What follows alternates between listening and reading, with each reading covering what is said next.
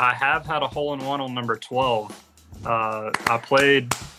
Stop. Everybody stop. Everybody stop. Harris English with a genuflex.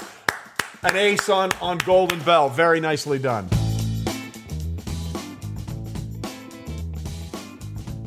This season of Half Forgotten History, we're partnering with Mercedes-Benz Sprinter Vans. I love the Sprinter van. It's always a smooth ride, whether I'm headed to the course to play around or to the stadium for a really good tailgate. And just like the world-class athletes we talk to on the show, Mercedes-Benz Sprinter Vans go the extra mile. Hey everybody, what's up? Trey Wingo here. Welcome into another episode of Half Forgotten History. This season, of course, all about the NFL Draft and golf. And we got another major coming up, the PGA Championship. And this week's guest is a guy who will be competing for the Wanamaker Trophy, but he's also the answer to an amazing trivia question. He got into the Tournament of Champions without actually being a champion. It's a long and convoluted story, but we'll get into it now with PGA Tour professional Harris English. Well, delighted to be joined on this episode of Half Forgotten History by a man who is forever going to be the answer to a golf trivia question. And hopefully he'll be known for more than that as his career plays out. The winner of the 2021 Century Championships at one of my favorite places on the planet, Kapalua, Hawaii. Harris English is with us. Harris, how are you, man? Trey, thanks for having me, man. So let's talk about that little intro there, because you won the Century Tournament of Champions in January at Kapalua. And you will forever be, I believe, the only person to win the tournament who got in by not winning a tournament the previous year. Because of COVID, they had to cancel so many tournaments, so they went by whoever qualified for the Tour Championship, and that's how you got in the field. So, like, you have the most unique thing. Like, no one will be able to take that away from you. Yeah, I felt pretty lucky to be there, but coming back from COVID, that's the rules of the PGA Tour made. So I knew if I didn't win a tournament, I could still get to Kapalua by making it the Tour Championship. So I made that one of my goals, and I was lucky to be there. I can say I made the most of my time in Kapalua this year, and punched my ticket there next year. So I'm extremely excited about it. Well, listen, as a guy who's a frequenter of Kapalua, I understand it. So when you won in the playoff against Neiman, what was your first thought? Was it A, oh, good, I'm in the Masters again, or B, I get to come back to Maui next year? Well, I was already in the Masters from getting in the Tour Championship, so I already kind of had Gotcha. that box checked off. But it was more just winning a tournament.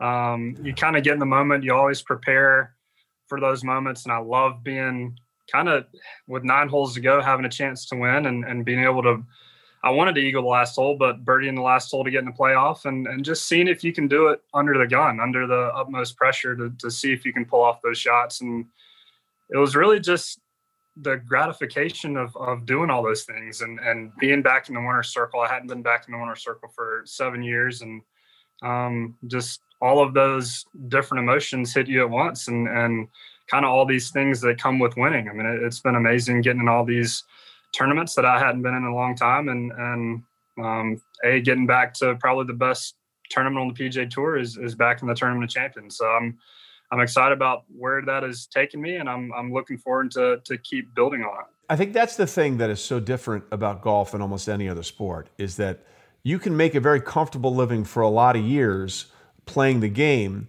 but everyone's competitive and everybody wants to win. And I remember when Max Homa won the playoff at the Genesis at Riviera, his first thought was it validated the other win. Now, you had won 2 other times before, but it does sort of like rejuvenate you. Like you said, it had been 7 years. You're like, I still can do this. And that meant something to you. Yeah. I mean, that's why we all play the game. I don't play the game for the money. It's just a bonus. I mean, I love being able to compete and seeing where my A game can stack up against the best players in the world. And for me, a good week is being able to have a chance to win the tournament. And if I have a pretty good week and finish 20th, so be it. But I want to always have a chance to win and feel like my game can compete. And you always work so hard. I went through a little slump a few years ago, and it's nice to be able to work on things and see things like Max Homa said, the validation of working on those things and all the hard work that I had put in. A lot of the team that I work with here at Sea Island, all the hard work they've put in to get me there, Everybody believed I could get back in the winner's circle. So it's kind of all those emotions hitting you at once of all this work you've put in finally has meant something and on the biggest of stages. You mentioned the word slump, and anybody that plays golf at any level is going to experience a slump. And then you go through it on a very public stage, obviously, and trying to figure it out against the best players in the world. I think golf is the one sport that can mess with you mentally almost more than anything, because it's just you. I mean, you have your conversation with your caddy, right? But if you're on a team sport, well, this doesn't work and that didn't work. It's just you out there, and the ball only goes where you send it. And people that don't play, and specifically don't play a lot or at a very high level, can't quite understand how frustrating that can be at times. Like, I can go out and play with my buddies and play 4 holes like I should be able to hit every shot, and then play 5 holes like I've never picked up a club before. But that's me, a hack on the weekend. What's it like when you're dealing with that, when you're playing against the best players in the world and you're trying to find that form, which came so easily at certain times, and suddenly, like the old line from The Usual Suspects, and just like that, it was gone. Yeah, I mean, golf is such a fine line. I mean, confidence plays such a huge part in golf. And the thing for me is, and probably I can speak for everybody on the PGA Tour, is you're always trying to get better. You're never satisfied with where your game is. I mean, with golf, I mean, you're going to play different shots every single day. And until you hole every shot you look at, you can always get better at certain aspects of the game. And sometimes going down the rabbit hole of chasing something that maybe can't get better, or maybe chasing something that could potentially make you worse. And that's kind of what I went through. I went through some swing changes, saw a number of different swing coaches, and really got away from my system of what made me good throughout high school, college, my first few years on tour. And you kind of lose yourself a little bit of, this is not how I used to play the game. This is not what I used to think about on the golf course. It becomes much tougher. And this game is awesome. I mean, you play the best golf when the game is easy, when your mind is clear. You're just seeing the shots in your head and hitting them. And it can become really difficult at times. I mean, Bobby Jones said the game is played between your ears. And that couldn't be more correct of a statement. And I went through that. I mean, you go through times of you don't think you can do it again. And that's what making winning in Kapalua that much sweeter. Yeah, I mean, it is.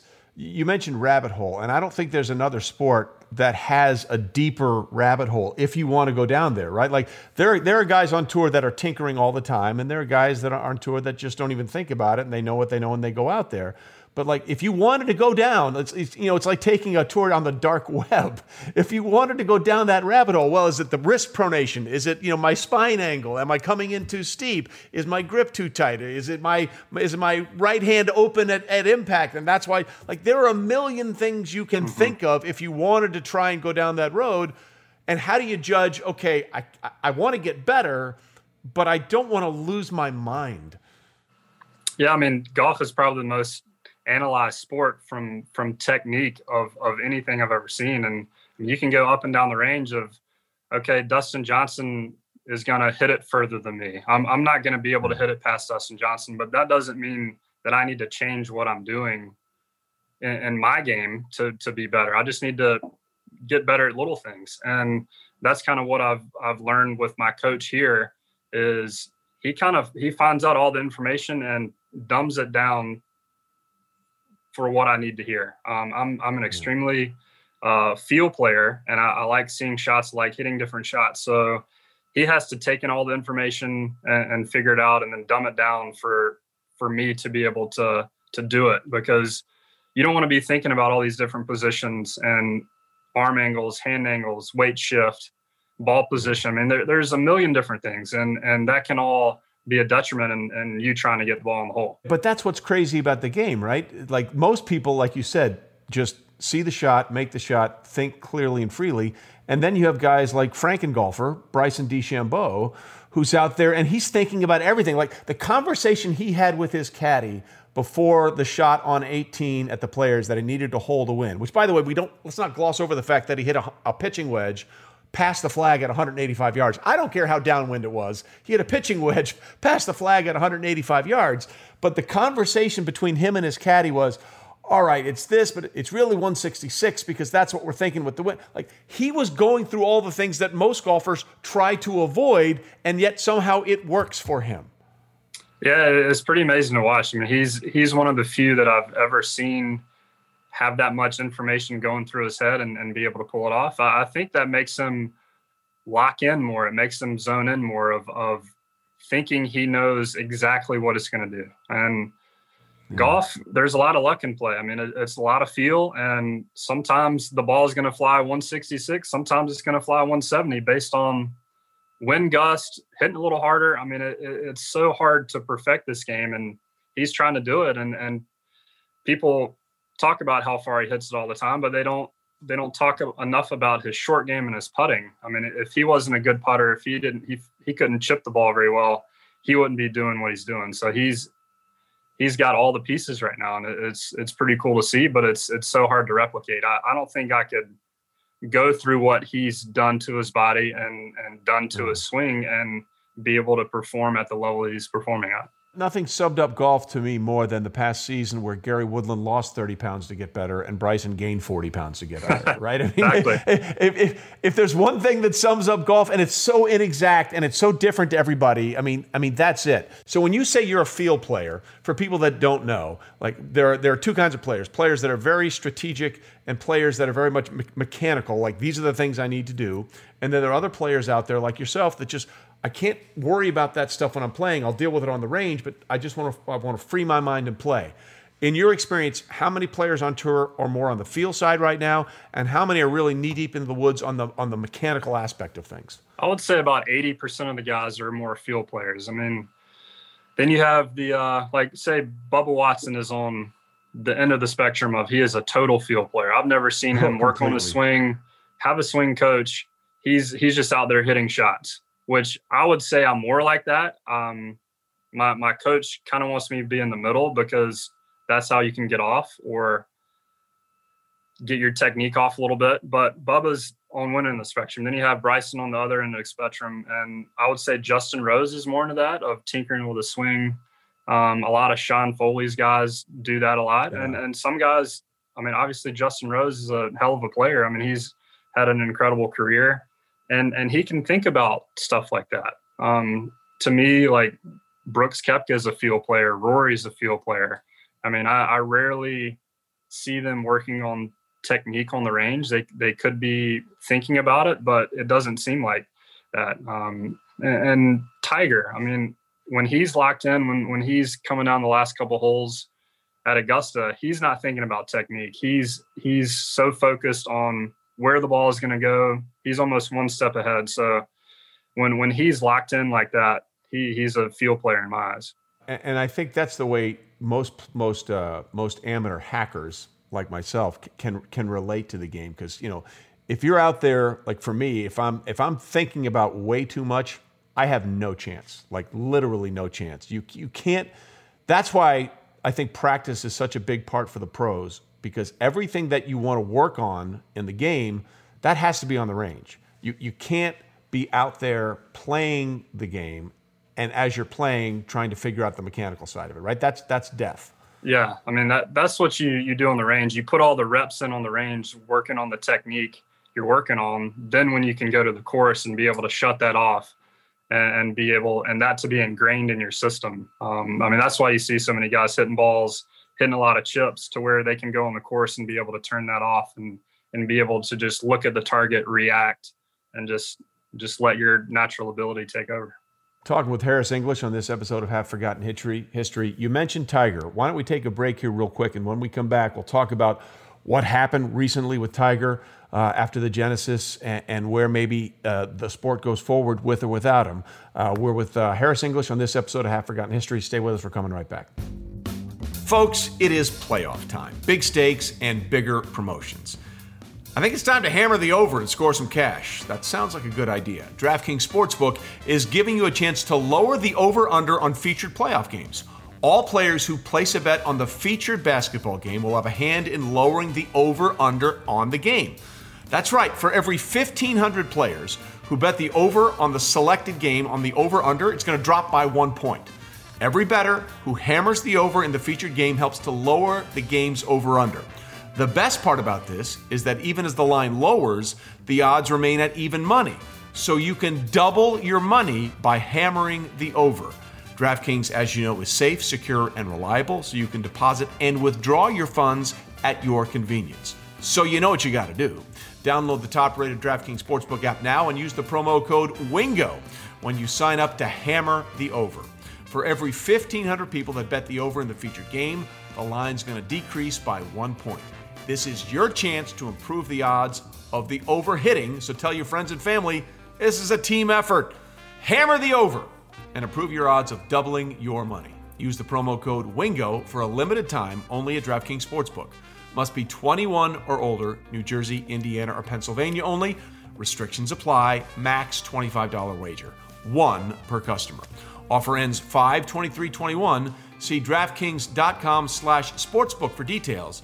And if you have a gambling problem, call 1-800-GAMBLER or in Indiana, 1-800-9-WITH-IT.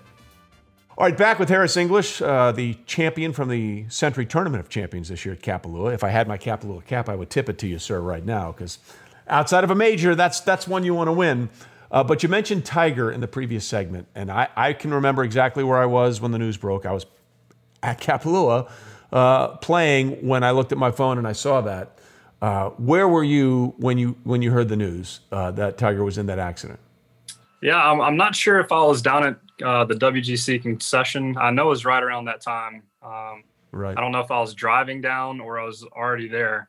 But I remember I was in the Starbucks drive-thru and my wife calling me and saying like, "Hey, did you see the Tiger news?" And it had just popped up. I was listening to sports radio and they had just come on and said Tiger Woods been involved in a car crash. And I don't know, it's kind of one of those moments where I knew where I was when I heard about Kobe Bryant dying in the helicopter crash. It kind of that kind of flashed through my mind of maybe this is the same thing for Tiger. I mean, I was pretty shocked and very concerned with trying to follow the news to see if he was okay. Yeah, I mean, I've been down in that part of California, and you know that area is called Rolling Hills Estates for a reason. I mean, there are a lot of switchbacks on that road.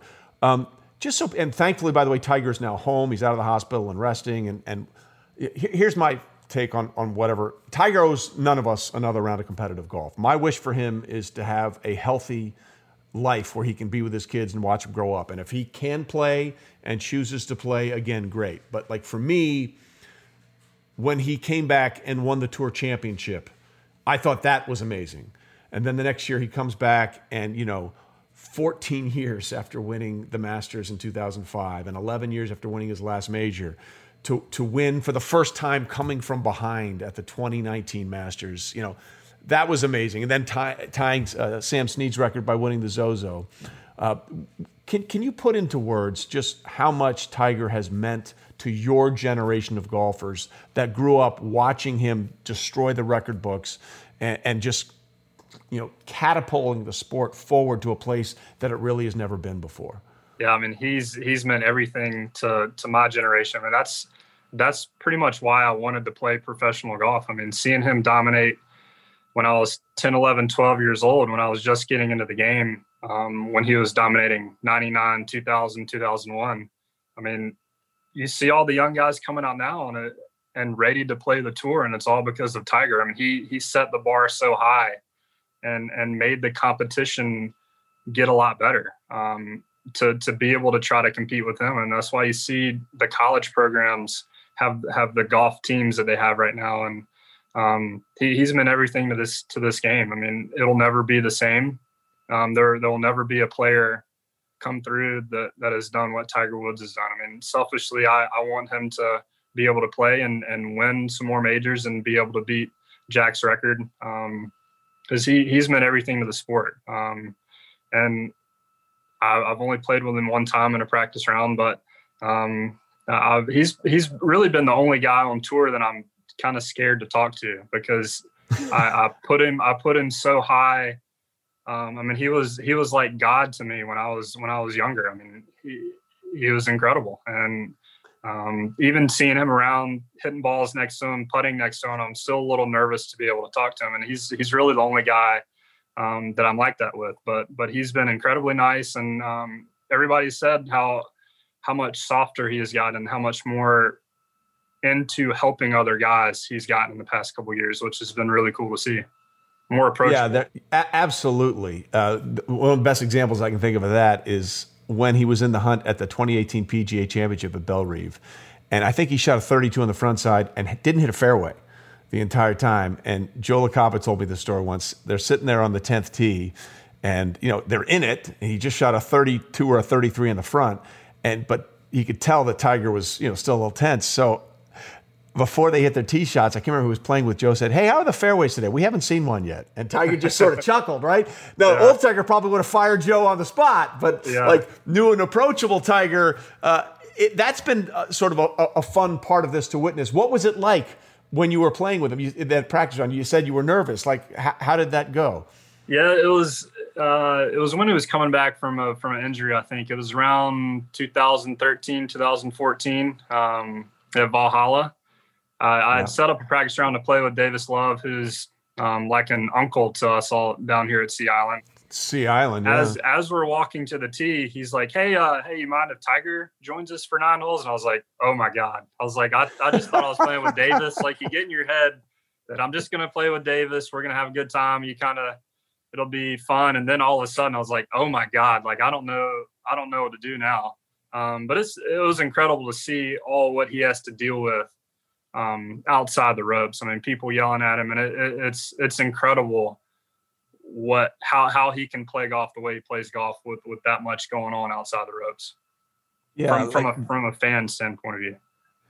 There's the Tiger effect, right? And I try to explain that to people, and especially to other professional athletes. And like, what do you mean there's a Tiger effect? Like, another professional athlete is not going to be intimidated or nervous around another athlete. I'm like, bro, I don't know how to tell you this, but so we had Brandel Chambly come on the show once. He's like, no, it's a real thing. Like, the Tiger effect is a real thing, and you're just validating that, right? It puts you in a different level of comfort or discomfort because that's the guy that you've been looking up to all this entire time. Yeah, and it's like you're not just playing Tiger, you're playing 30,000 other people too that are all pulling for him. I mean, they're living and dying by every shot he hits, and they're not necessarily wanting to watch what you do.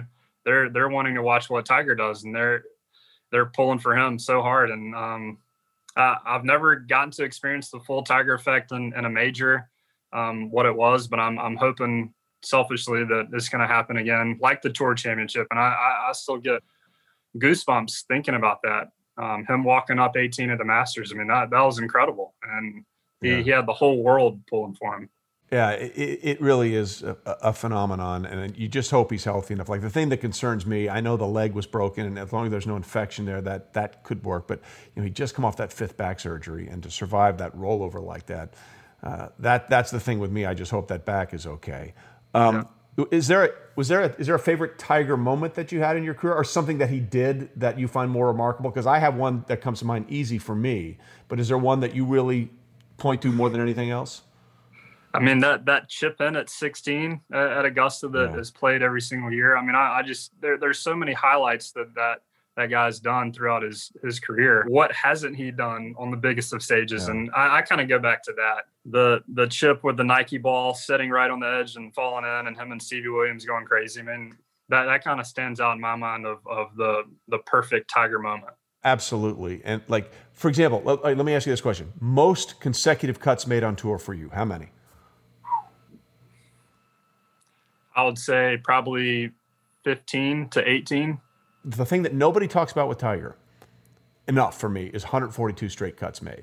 I mean, that's an insane number. Like, I used to see him like shoot a 74 on Thursday and then pull a 69 out of his hat on Friday to make the cut on the number and then win the tournament. Like, the majors, I get it. All the moments like you talked about that, and the shot at the 2001 Canadian Open from a bunker over a lake onto a par 5 to set up an eagle to win. but 142 straight cuts. Like, people don't understand how hard the grind is on tour. And especially for a guy like Tiger who's had that kind of success. For those that don't appreciate it, as someone who is working hard on their game all the time as a multiple winner on tour, what does that streak mean to you? Yeah, I mean, that's incredible. Just the consistency. I mean, you're going to have weeks where you don't have your A game. You're not going to have your B game. Yeah. So you got to somehow figure out how to get it done. And sometimes you get bad waves, whether you tee it off in the afternoon and a storm comes, a bunch of wind comes. Stuff like that's going to happen over a 25, 30 event season that you're going to play. And for him to do that over 8 years, 9 years of golf is incredible. Going from different swing coaches to injuries. I mean, that's another one of his records that's just unbelievable that will never be even touched. I mean, I don't think somebody has come within 60 or 80 cuts made of his record since he's done. I mean, it's incredible. It's just little stuff like that you kind of forget about, that when somebody brings it up, you're like, I mean, there's another one that will never be broken that is just another incredible stat that goes in his book. I mean, it's wild. Yeah, and hopefully whatever Tiger can be, we'll find out going forward. But again, it's important for people to understand how many of you guys on tour just so appreciate everything that he's done for you guys. You mentioned the chip in at the Masters this season, a lot about the Masters. So when we come back, we'll take a break here with Harris English and talk about what the Masters means to a guy whose whole world is Georgia from top to bottom. Stay with us. We're back with Harris English after this. This episode is brought to you by Mercedes-Benz Sprinter Vans, with options like Blind Spot Assist and Active Lane Keeping Assist, plus MBUX voice command technology for directions, weather forecasts, comfort control, and more. Mercedes-Benz can be ready to go the extra mile. I use it every time I head to the golf course. The handling is amazing, the ride is smooth, and trust me, you never run out of space. Thanks again to Mercedes-Benz Sprinter Vans. All right, back with Harris English on this episode of Half Forgotten History. We're going the extra mile with Harris, and the extra mile brought to us by Mercedes-Benz. So, for a kid that grew up, was born in Valdosta, Georgia, went to the University of Georgia, lives on Sea Island, Georgia, I would imagine the Masters is your favorite event and your favorite major, right? Yeah, I mean, from a kid, I mean, that's the tournament I've watched the longest, and the tournament that I've wanted to win the most since I was growing up. Growing up about 4 hours away, going to college about an hour and a half away from Augusta. I mean, it's kind of always been centered around my world. Even growing up, I didn't watch a ton of professional golf. I didn't watch every week, but you better believe that when it was Masters week, I was glued to the TV. I was trying to stay home from school to watch it. But it's incredible. I mean, the tradition that's there.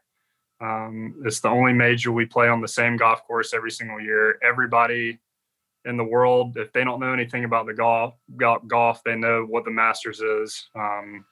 So it's just the tournament that every professional wants to play in, every professional wants to win. And I feel like for me, growing up in Georgia, it just means that much more to be able to play in the Masters and have a chance to win. What's your earliest memory of the Masters? The best memory, I can't remember the first time I went, but I know I followed Davis Love and he threw me a ball, and I still have the ball from him in my office here. But probably the best memory I have is in 2004 when Phil Mickelson leaped up in the air on 18. Leap is a stretch. He got barely off the ground. Yeah, his 2-inch jump. He had so much build up. Phil had never won a major before. I think I was a freshman in high school. Coming down from Chattanooga, I went to high school in Chattanooga. Came for the Sundays round, and I remember watching him make birdie on 16. He made like a 15-footer up the hill. Yep. Got chill bumps watching that, and we're like, "Oh my God, he's going to win!" And teeing off 18, saw him tee off. We just stayed on 18T because if you didn't make that putt, they were coming back to 18 for a playoff. Yeah. But we heard the huge roar on 18, knew that he won, and ran up the hill to see the ceremony. So I've seen some special things around that place, and hopefully can do some of that myself. I mean, you always dream about doing stuff like that. Yeah, that was the year Ernie almost had one arm in the jacket, and then on 13, which would be a birdie hole, he pulled that drive left, and that really opened the door for Phil, who had just made an incredible birdie behind Ernie on Golden Bell on 12 to really sort of get himself back into it. It's a unique course, and people that haven't been there don't understand how hilly it is, right?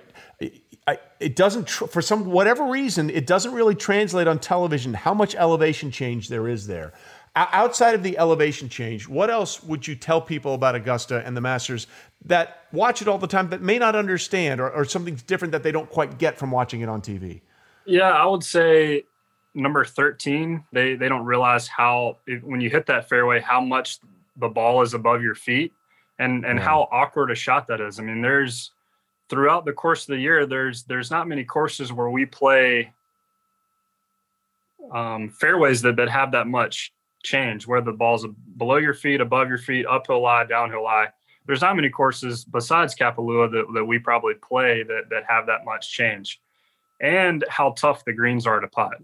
You can have a 6-footer that you could play 2 or 3 feet of break just to try to make it, because you don't want to run it by the hole. I mean, just how much slope there is out there on the greens is incredible. I know they don't really make greens like that anymore in the modern era of golf. Yeah, listen, I remember one touring pro said once, to practice for Augusta, he was putting in his garage. Like, that tells you that tells you how fast those greens are, right? And the greens can get so firm to where your putter slides on the greens, especially on the weekend. It's so firm, it's so fast that your putter just slides. I mean, you're not used to, I kind of in my routine, I set the putter behind the hole, look at the hole, and look back.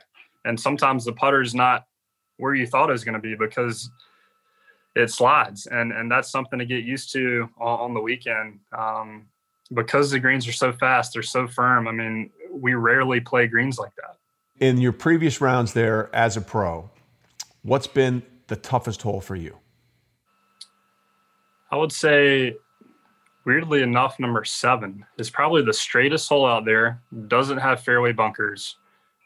It's just a hole where you're either in the fairway or you're not in a good spot at all. I mean, yeah. I've hit it in the left trees there. I like to cut the ball, so it sets up for a little bit of fade, but I tend to pull the ball off that tee and get in the left trees, and then you're in jail over there.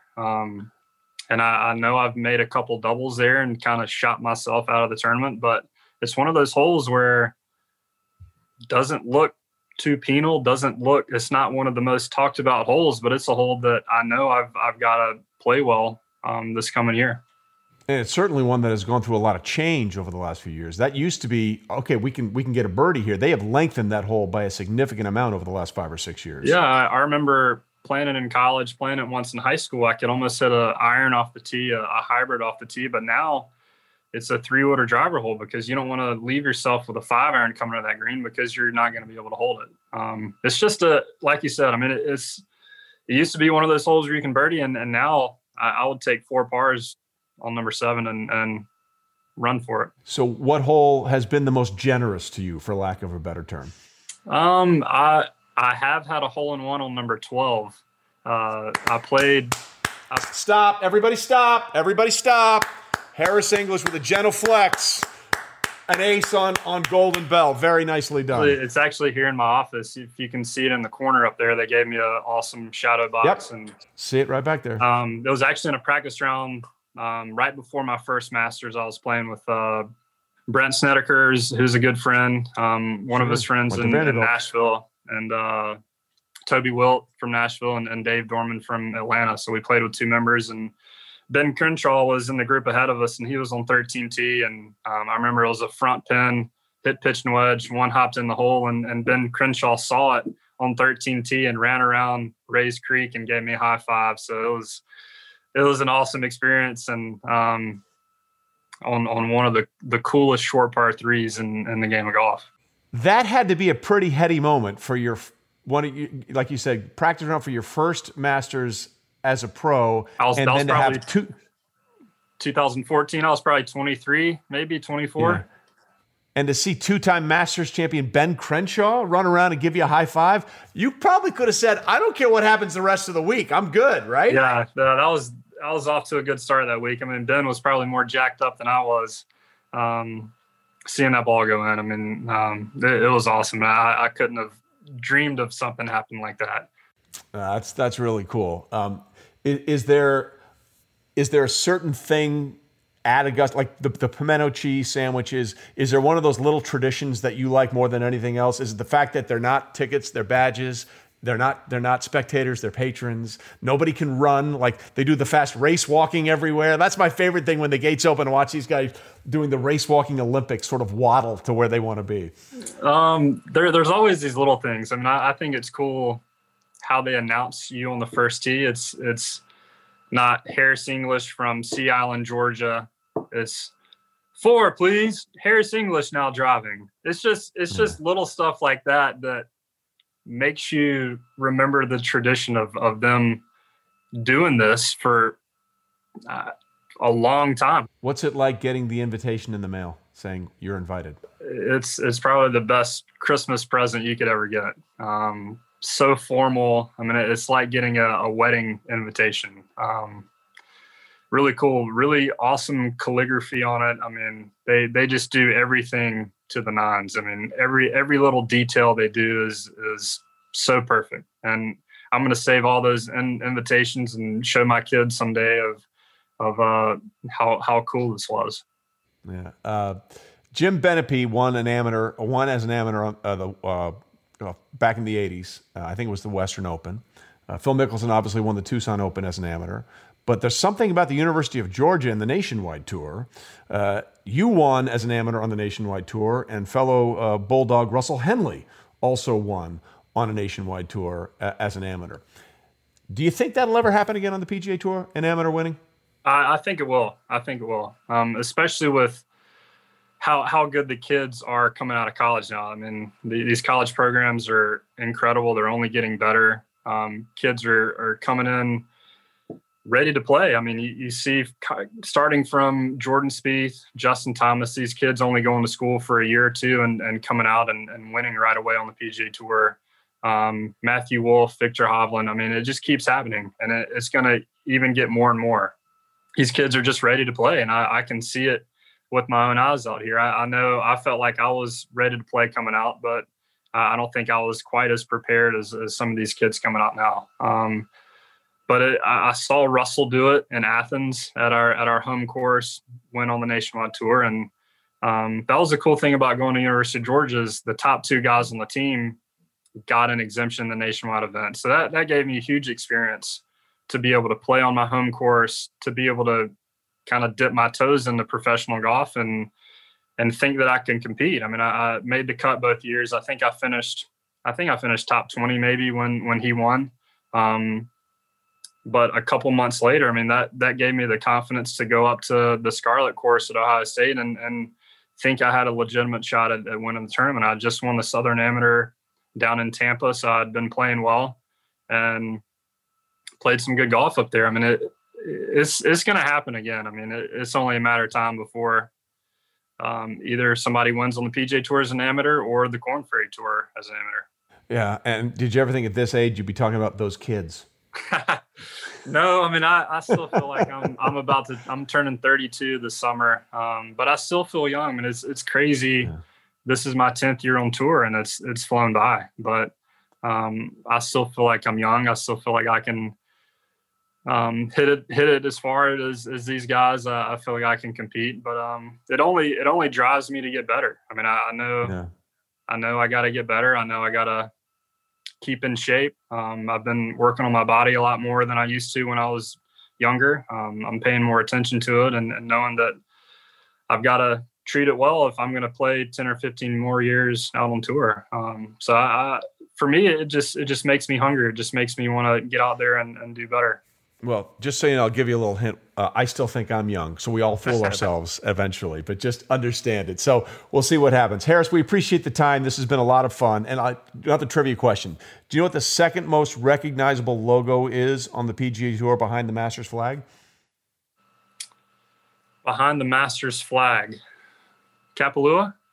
Boom! There you have it. I knew you had a little angle on that one. There you go. The butterfly with the pineapple in the middle. So you will be able to rock that thing forever as a winner out of Kapalua. Harris, we appreciate the time today. Thank you. Hopefully we'll be out there for the Century Tournament Champions next year. Maybe we can go have a drink or play some golf. Yeah, and I will not be getting a hole-in-one on 8. I can promise you that, okay? So once again, thanks to Harris English for joining us. And when we come back next week, we're going back to football. And we're going back to the fat man, the big guy, the gold standard, if you will, for lack of a better term.